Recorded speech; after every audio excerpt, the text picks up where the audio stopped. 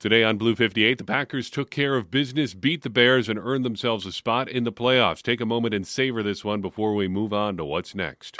Blue 58! Hello and welcome to another episode of Blue 58, the one and only podcast of thepowersweep.com. I am your host, John Meerdink. Excited to be with you here for another episode. Savor it. Savor this one. I said it in the intro. I'm saying it again, and it's going to be the focus on most of what we talk about here.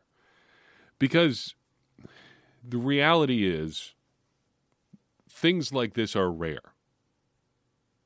Football in general is a very rare thing. One of the gambling sites has made a whole ad campaign about that this year. Even if it's a little bit distasteful from a gambling perspective, the idea of that whole campaign being that you should bet on absolutely everything you can because, well, you're just not going to have that many opportunities to gamble.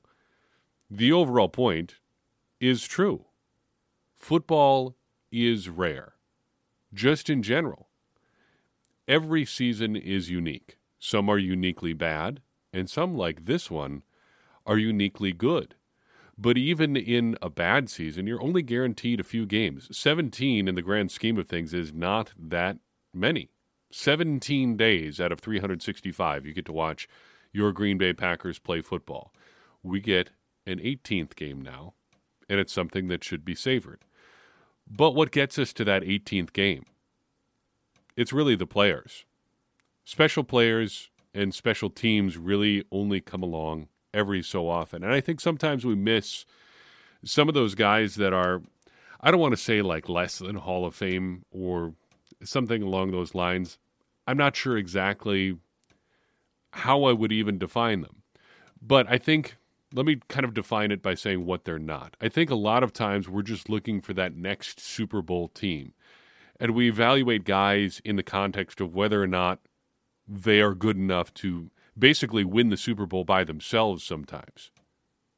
Are they Hall of Fame caliber players? Are they Pro Bowl caliber players? All Pro caliber players? Are they going to be stars? Are they going to be the guys that we remember as being crucial to a Super Bowl run? If not, they kind of go by the boards. And sometimes you don't know how special a guy is going to be for a while, or how special a team is, or how special a portion of a season is going to be. But I think what's great about this season is that with no expectations for what this season, quote-unquote, should be, everything feels a little bit more special. You've got Jordan Love paying off years of waiting by playing a great month of football and capping it all off with what could have been his best game of the season. You've got Aaron Jones putting up 100 yards on the ground for the third straight game, which, as far as I can tell, is the first time he's done that in his career. And doing it in a game where they had really no other healthy running backs. A.J. Dillon was out for this one. Emmanuel Wilson was back but didn't play. It was basically just Aaron Jones. He was the only running back to take a carry in this one. You've got big performances from Jaden Reed and Bo Melton. You've got 5 different Packers players with a sack. All sorts of special stuff that leads up to a pretty special and unique moment as we get to see the Packers go to the playoffs. It's true that going to the playoff means maybe a little bit less than it used to. 7 teams in a conference making the playoffs does water it down a little bit. But it shouldn't water down this accomplishment for the Packers, who were left for dead by practically everyone, me included, half a season ago. They're sitting there at 2-5 after 7 games. 10 to go.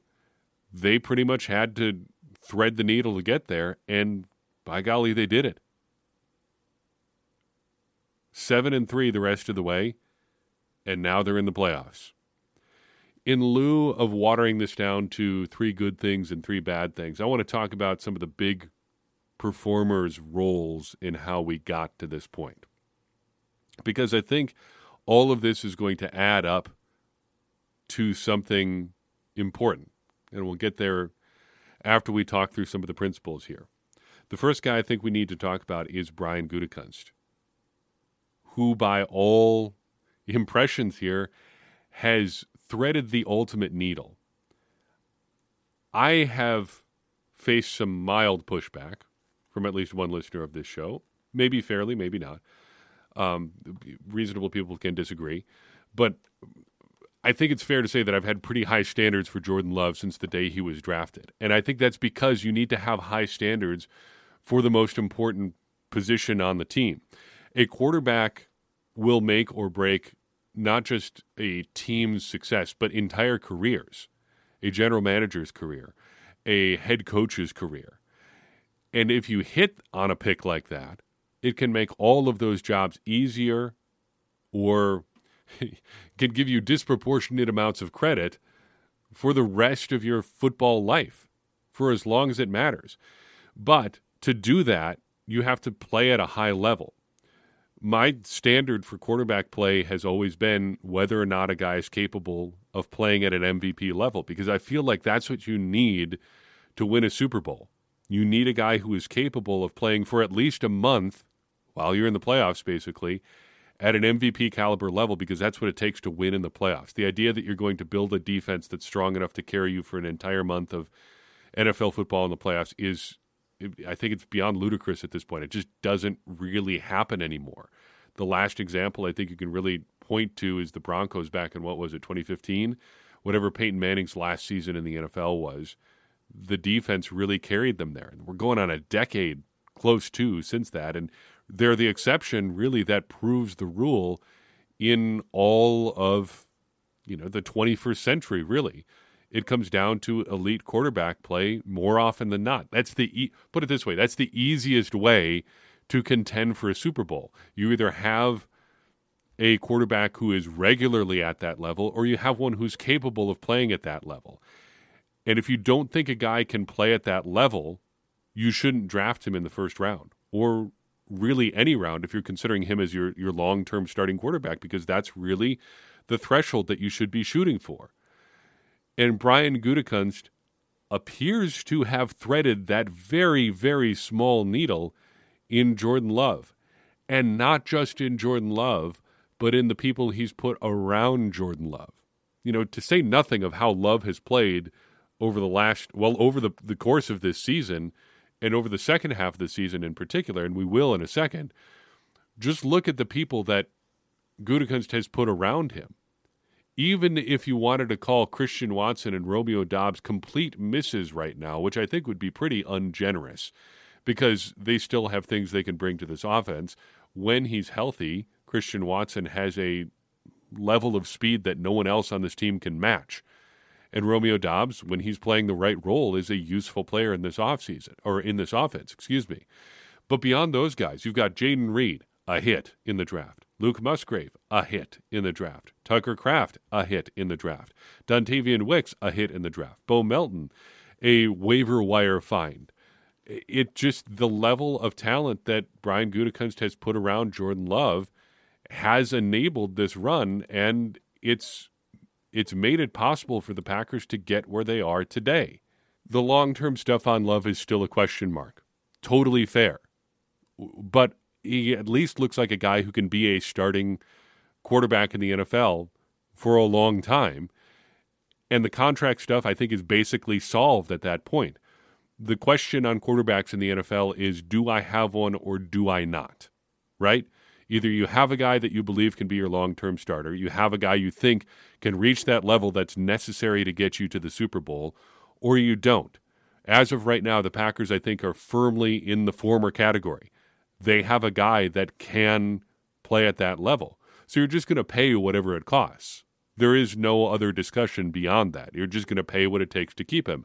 Are you going to reset the market? Probably not, but you're going to give him starting quarterback money, and it's going to be in the neighborhood of $40 million per year for 5-ish years or so. We're looking at a $200 million contract or so. But that doesn't matter. Don't get hung up on the details of the contract. It's just going to be whether or not he continues to play like a quarterback who can play to that level. And as well as he's played over the last half of the season, there shouldn't be, I think, much doubt about that. You're at least willing to roll the dice that he can get back to that level because, you're in the playoffs now. Maybe they don't go anywhere this year, but if you get back to the playoffs with a slightly better defense a year from now or 2 years from now, Jordan Love has shown that he is capable of at playing at a level that can win you football games by being in that in that high-end quarterback category. So Gutekunst has done it. It seems. They've threaded the needle. They've got us there. Jordan Love is going to be the answer at quarterback for a while. You've got Matt LaFleur as well. I think looking back, it would have been easy to let the season slip away, or even not, maybe not just slip away, maybe just punt on the situation. Say, yep, we gave it a shot, 2-5. You know, we were hoping to be a little bit further along by now, but this is where we are, and just the odds of us making the playoffs are not very good, so we're going to get some young guys reps. We're going to look at some people over the course of the remainder of the season. We're going to play it like it's preseason. Who wants a job for 2024? They could have done that, and it would have been fine. It would have even been, you know, as we were talking about at the time, say Matt LaFleur has a losing season this year, 2023, and he gets fired if the Packers do something really crazy. It would have been easy for him to just say, shoot, yeah, maybe I get fired. I can get another job. It would have been easy to do that. They were looking at the easy part of the schedule being over at 2-5. That was supposed to be the easy part. They were supposed to be able to get wins against the Falcons, against the Broncos, against the Raiders, and they dropped those 3 games. Then coming up, you've got a 5-game stretch of the Rams, the Steelers, the Chargers, the Lions, the Chiefs. Even if at 2-5, you felt pretty good about the Rams without Stafford and the Steelers just in general. The Chargers, Lions, and Chiefs, man, that's a tough stretch. The Chargers can put up points with anybody. The Lions had already beaten the Packers pretty handily at that point, and the Chiefs are the Chiefs. You can never really bet against Patrick Mahomes, especially with the Packers going on the road.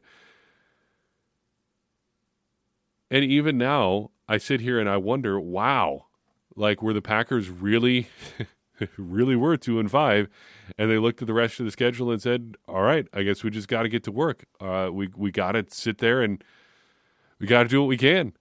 And they did it. And, you know, even if, you know, correcting myself here, even if the Chiefs game wasn't as challenging as it could have been playing the Chiefs at Lambeau Field and not at Arrowhead, that's still that was the toughest one out of those 3 really tough-looking games, and they took care of business against the Chiefs and against the Lions and against the Chargers. Couple bumps in the road there, sure, against the Giants and Buccaneers, but they righted the ship and got into the playoffs, and Matt LaFleur is a big reason why. But then you've got Jordan Love. He is the threading of the needle. He is everything they could have hoped for to this point. As a first-year starter, what are you really hoping for? We characterized it last summer as basically vibes. You're looking for vibes from Jordan Love. You want to feel good about Jordan Love coming out of this season. I think we are way beyond feeling good at this point. Feeling great is probably a lot more like it, but he's everything it feels like you could hope for from just a starter, not a first-year starter, but just a starter. Steady emotionally, putting up big numbers on the field, playing to his teammates' strengths, coming up big in the biggest portions of the year. Just the last month, 9 touchdowns, 0 interceptions. The Packers take care of business to get things done and get into the playoffs in Love's first year as a starter. Even in the games the Packers lost down the stretch, the Steelers, the Giants, the Buccaneers, I think you can only really point to Love being the problem in one of those 3. Yeah, he had a stinker against the Giants, but you know who has bad games? Literally every NFL player. It's going to happen from time to time. It happened in that one to Jordan Love. It just happened to have it happen in a high-level game on national television against an opponent the Packers probably should have beaten. Yep, it happened. But he rallied, the Packers rallied, and now they are in the playoffs with their first-year starter in Jordan Love. Those are the big 3 guys. That is the core. And I think the really exciting thing is that the core is just getting started. Brian Gutekunst has a bunch of draft capital for next year. Matt LaFleur has a young roster that he gets to build exactly how he wants to build it. And Jordan Love should only get better the more he gets to play as the Packers starter. Now, I can't help but point out there is one small dark side to this, and I say this a little bit tongue-in-cheek, but I would say we are in the save Joe Barry's job endgame situation here. Now, it's true he played badly. His defense played badly against the Carolina Panthers. That is very true. But Matt LaFleur has been pretty steadfast in his support for Barry ever since the conversation started getting pretty loud about what the Packers needed to do with their defensive coordinator. And what has Joe Barry's defense done over the past 2 weeks? They've allowed a grand total of 19 points to the Vikings and Bears. And let's just say, dialing it back to 2021, in the Packers' last 3 elimination games, this week against the Bears, last week 18 last year against the Lions, and the loss to the 49ers in the 2021 playoffs, Joe Barry's defenses have allowed a grand total of 42 points. That's 14 per game in elimination games. If you rewind it to our conversation we were having about the tear it down conversation, if Joe Barry's walking into Mark Murphy's office or Matt LaFleur's office or Joe Barry's or Brian Gutekunst's office or whoever, I think Joe Barry has some data points if he wants to sit down and say, look, when the rubber meets the road, I've held up my end of the bargain. You wanted good defense in elimination games? Buddy, 14 points per game. The last 3 times it's been win or go home. That's the average. We've gone home 2 of those 3 times. Whose fault is that? Matt? Now, I don't think it really goes down that way. I think that there are a lot of other things that you can point to with Barry's defense. A lot of unrest internally, it seems. A lot of guys being mismanaged or misused or whatever. But if the scoreboard is the ultimate measure there, Joe Barry's defenses have not allowed a lot of points when it's mattered the most. That is an indisputable fact. You can put a lot more context to that fact, but the scoreboard says a lot for supporting Joe Barry. I just want to point that out because, hey, if we're going to end up having a conversation about defensive coordinator this offseason, I think Joe Barry is going to be leaning on Matt LaFleur a little bit, saying, look what I got you. What does it all mean, though? And where do we go from here? It means the Packers are in the playoffs, most importantly. More on that in a second as to exactly where they're going to be going in the playoffs. But I think when you look at the bigger picture about what this means, I think it means the rebuild is officially ahead of schedule. I think we've skipped straight from 2008 Packers to maybe the 2009 Packers because the pieces seem to be in place on the offense. You don't stand to lose much on offense or defense in the offseason. Aaron Jones probably the major question mark there. Preston Smith perhaps in the same category. But most of your principles are in place for at least another year, and the defense presumably can and will get better with more talent. And look, if you just look at it from that perspective, even if they don't add a new coordinator, and they should, please don't mistake what I'm saying in the previous segment as support for Joe Barry keeping his job. I just worry about a narrative building in which he could keep his job. However, that aside, if there was ever a time that you could just spend a whole bunch of resources on defense, this is it. And that's always been the joke, right? That the Packers just spend and spend and spend on defense and don't get any results. But that's what the Packers are set up to do next spring. Any spending you want to do in free agency should probably be on defense. I suggested getting a safety if they could. But they've got the opportunity to truly just draft the best player available on defense and really just add a piece that can help them elevate this group as it continues to try to get better. In any case, it seems fair to say that the rebuild is ahead of schedule. What happens next then? The Packers are off to Dallas. When? As of this taping, we don't know yet. I suppose that's going to come out here in like any minute now.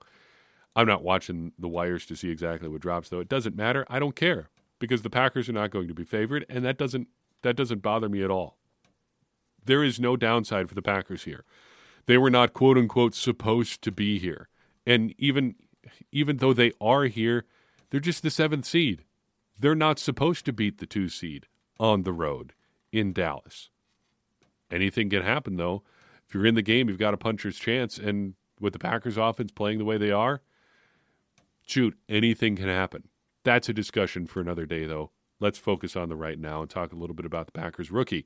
Lucas Van Ness caps off his 2023 regular season with a sack. He finishes with 4 on the year and 3 in the Packers' final 6 games. That pressure rate has been going up and up and up over the past month plus of the season.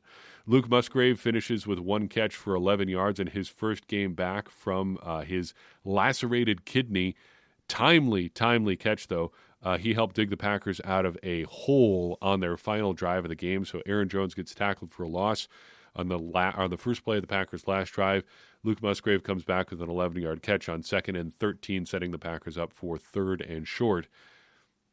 It just was a timely play for him, and I wonder how many snaps he ended up having. I would suspect that Ben Sims probably outsnapped him, but that's fine. I don't think the expectations were super high for Musgrave coming back here in his second game, or in his first game back from his lacerated kidney. Jayden Reed, loved what we saw from him today. We've seen him as a volume guy. Today it was just big play, Jayden Reed. 4 catches, 112 yards. A shame that he couldn't get a touchdown, but he supplied plenty of big plays throughout the evening. Tucker Kraft, 3 catches, 31 yards. Another rugged performance from him. He did run out of bounds that one time. Cost the Packers some time, but that is a rookie mistake, one from which you would hope that he would learn. Colby Wooden, just 1 tackle on the day, and Sean Clifford caps things off with a DNP. Good work for Sean. That's exactly where we want you for this game in particular. Just wanted Jordan Love going the distance and carrying the Packers. Dontavian Wicks, 6 catches, 61 yards, and 2 touchdowns. Boy, doing some statistical research after this one, the list of Packers rookies with 6 catches, 60 yards, and 2 touchdowns in a single game is pretty rare. In fact, it happens so rarely in Packers history that we haven't seen it in an entire week. Jayden Reed did it last week. 6 catches, 89 yards, and 2 touchdowns for him last week. But prior to that, it's only happened 4 other times in Packers history. Jerry Ellis did it, Billy Houghton did it twice, and Carl Elliott also did it all the way back in 1951. Other than that, other than Jayden Reed doing it last week, it's been more than 40 years since the last one we saw, and it was almost 30 years prior to that one. The previous 2, Houghton's came in 1952 and Elliott's came in 1951. So Wicks, along with Reed, in pretty rare company. Carl Brooks, 2 tackles and a sack in this one. A sack, a thing of beauty, just whips the left guard one-on-one. A nice rookie season for Carl Brooks. Not so much for Anders Carlson. He had a bad miss on the Packers' first drive, but righted the ship. Glad it didn't end up mattering. Both kickers were putting some bad balls up in the air in this one. The wind at Lambeau Field traditionally pretty rough. It looked to be rough again in this one. Carrington Valentine, 3 solo tackles and a pass defensed in this one. It goes down in the books as a pass defensed. If you watched the game, you saw that the play was actually a pass that Justin Fields nearly threw directly to Carrington Valentine, proving the old adage again correct that defensive backs are just wide receivers who couldn't catch. It's tough, but it's generally fairly accurate. If you could catch better than that, you'd be playing on offense with speed like that. Anthony Johnson, he was active today, no stats. In the undrafted free agent rookie category, we've got 4 players again today. 3 catches for 9 yards for Malik Heath. Felt like he had more yards than that, but really just the 9. Did pick up 1 key first down, though. Emmanuel Wilson was active but did not play. Again, Aaron Jones, the only running back to take a carry today. Brenton Cox, inactive, ending his quasi-redshirt rookie season. And then Ben Sims was active but recorded no stats. I would suspect, though, that he outsnapped Luke Musgrave pretty handily, just given that it was Musgrave's first game back from injury. Let's clear out the notebook with some cheese curds for the road here. Random thoughts and observations, just about a little bit of everything. Uniforms.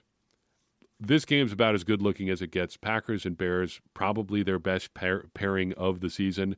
I wish we could get the Bears to wear their white pants, which I don't think they've done since 2009.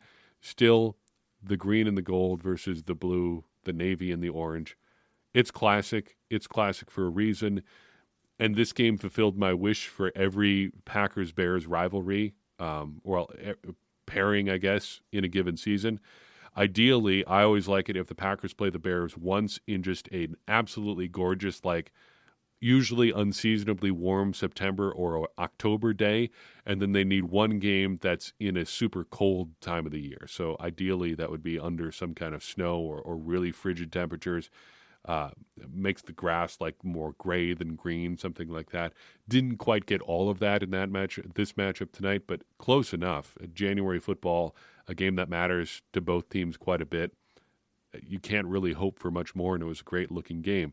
I also enjoyed how chippy this game looked and felt. Really felt like a rivalry game. It felt like the records didn't matter, and that's really what you hope for against really all your divisional opponents, and the Packers and the Bears in particular is great when you see that happen. Speaking of chippier moments, I wanted to take a second and talk about the Justin Fields hit. So in the Bears' last drive, Justin Fields scrambles, he slides, and he gets hit pretty hard by Jonathan Owens, who looked like he turned, and he actually hits Fields with his back. He didn't make contact with Fields' head, but Fields' head did end up slamming into the ground. I thought it looked like a situation where Fields should have been evaluated a little bit more extensively for a concussion. He did come out of the game for one play, but I was also surprised to see that play not flagged. It seems like if that's the sort of play that you want to avoid, that's the sort of thing you should be flagging for just like any borderline sort of situation. You really should be cracking down on it. But that wasn't what happened. And looking actually at the rule book, I think that is the correct call, as much as it surprises me that they didn't flag it. Just to read it from the rule book here, this is what it says. Quote, when a runner slides, feet or head first, or simulates sliding, the ball is dead the instant he touches the ground with anything other than his hands or his feet, or begins to simulate touching the ground. Defenders are required to treat a sliding runner as they would a runner who is down by contact. And then here is the key portion. A defender must pull up when a runner begins a feet first slide. This does not mean that all contact by a defender is illegal. If a defender has already committed himself and the contact is unavoidable, it is not a foul unless the defender makes forcible contact into the head or neck area of the runner with the helmet, shoulder, or forearm, or commits some other act that is unnecessary roughness, end quote. So pretty clearly the ruling on the field there is that Owens didn't make forcible contact into the head or neck area of Justin Fields with his helmet, shoulder, or forearm. And looking at the video, it seems like that was the right call there. CBS production note on this one. Big miss by the production team. So we've talked about how they like to localize their music or use, thematically appropriate music in their broadcast. The CBS team used Jump Around after the Packers scored in the second quarter, which obviously, if you know anything about football in the state of Wisconsin, is a huge miss. We play Jump Around between the third and fourth quarter, not in the second quarter, not thematically appropriate to play it in the second quarter of a Packers game. Just does not work there. Kenny Clark picked up a sack today, 7.5 now on the year. That is a career high. This is something that I think we can credit Joe Barry for. Even if the stunts do leave the Packers vulnerable to the run a lot of the times, they have helped the defensive line get pressure on the quarterback, and Kenny Clark has benefited from that, picking up 7.5 sacks on the year. Speaking of great stories of this year, Bo Melton might be the best story on the Packers this year. 5 catches, 62 yards on the day today. He ends up being the 9th pass catcher of the year for the Packers to break 200 yards this season. That is pretty spectacular. Speaking of spectacular, the Packers did not have a 3rd and long until the final drive of the game. That is, for our charting purposes, a 3rd and 7 yards to go or more on 3rd down. Tucker Kraft ended up converting that, and that ended up being the last meaningful conversion the Packers needed to really seal the game. Aaron Jones salted it away there, picking up another first down, but converting that 3rd and long, the last and only 3rd and long the Packers faced in this game, was huge. Speaking of that last drive, 6:08 off the clock, up 8, starting from your own 5, just stomping the Bears into the turf, bleeding out that last 6 minutes of game clock. Big plays by Luke Musgrave, Jaden Reed, and Tucker Kraft on that last drive. They only lost yardage on one play. The first play of the drive after that, just constantly putting up yards, bleeding the clock, and ending the game and the Chicago Bears season. A thing of beauty. Finally, I'll leave you with this.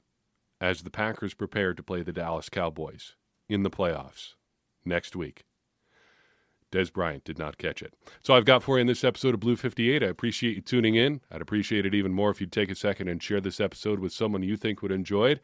It's going to help more people find the show and get more people involved in this conversation that you and I are having about the Green Bay Packers, which in turn is going to help all of us, me included, become smarter Packers fans. And as I always say, smarter Packers fans are better Packers fans, and better Packers fans are what we all want to be. I'm your host, John Meerdink. We'll see you next time on Blue 58.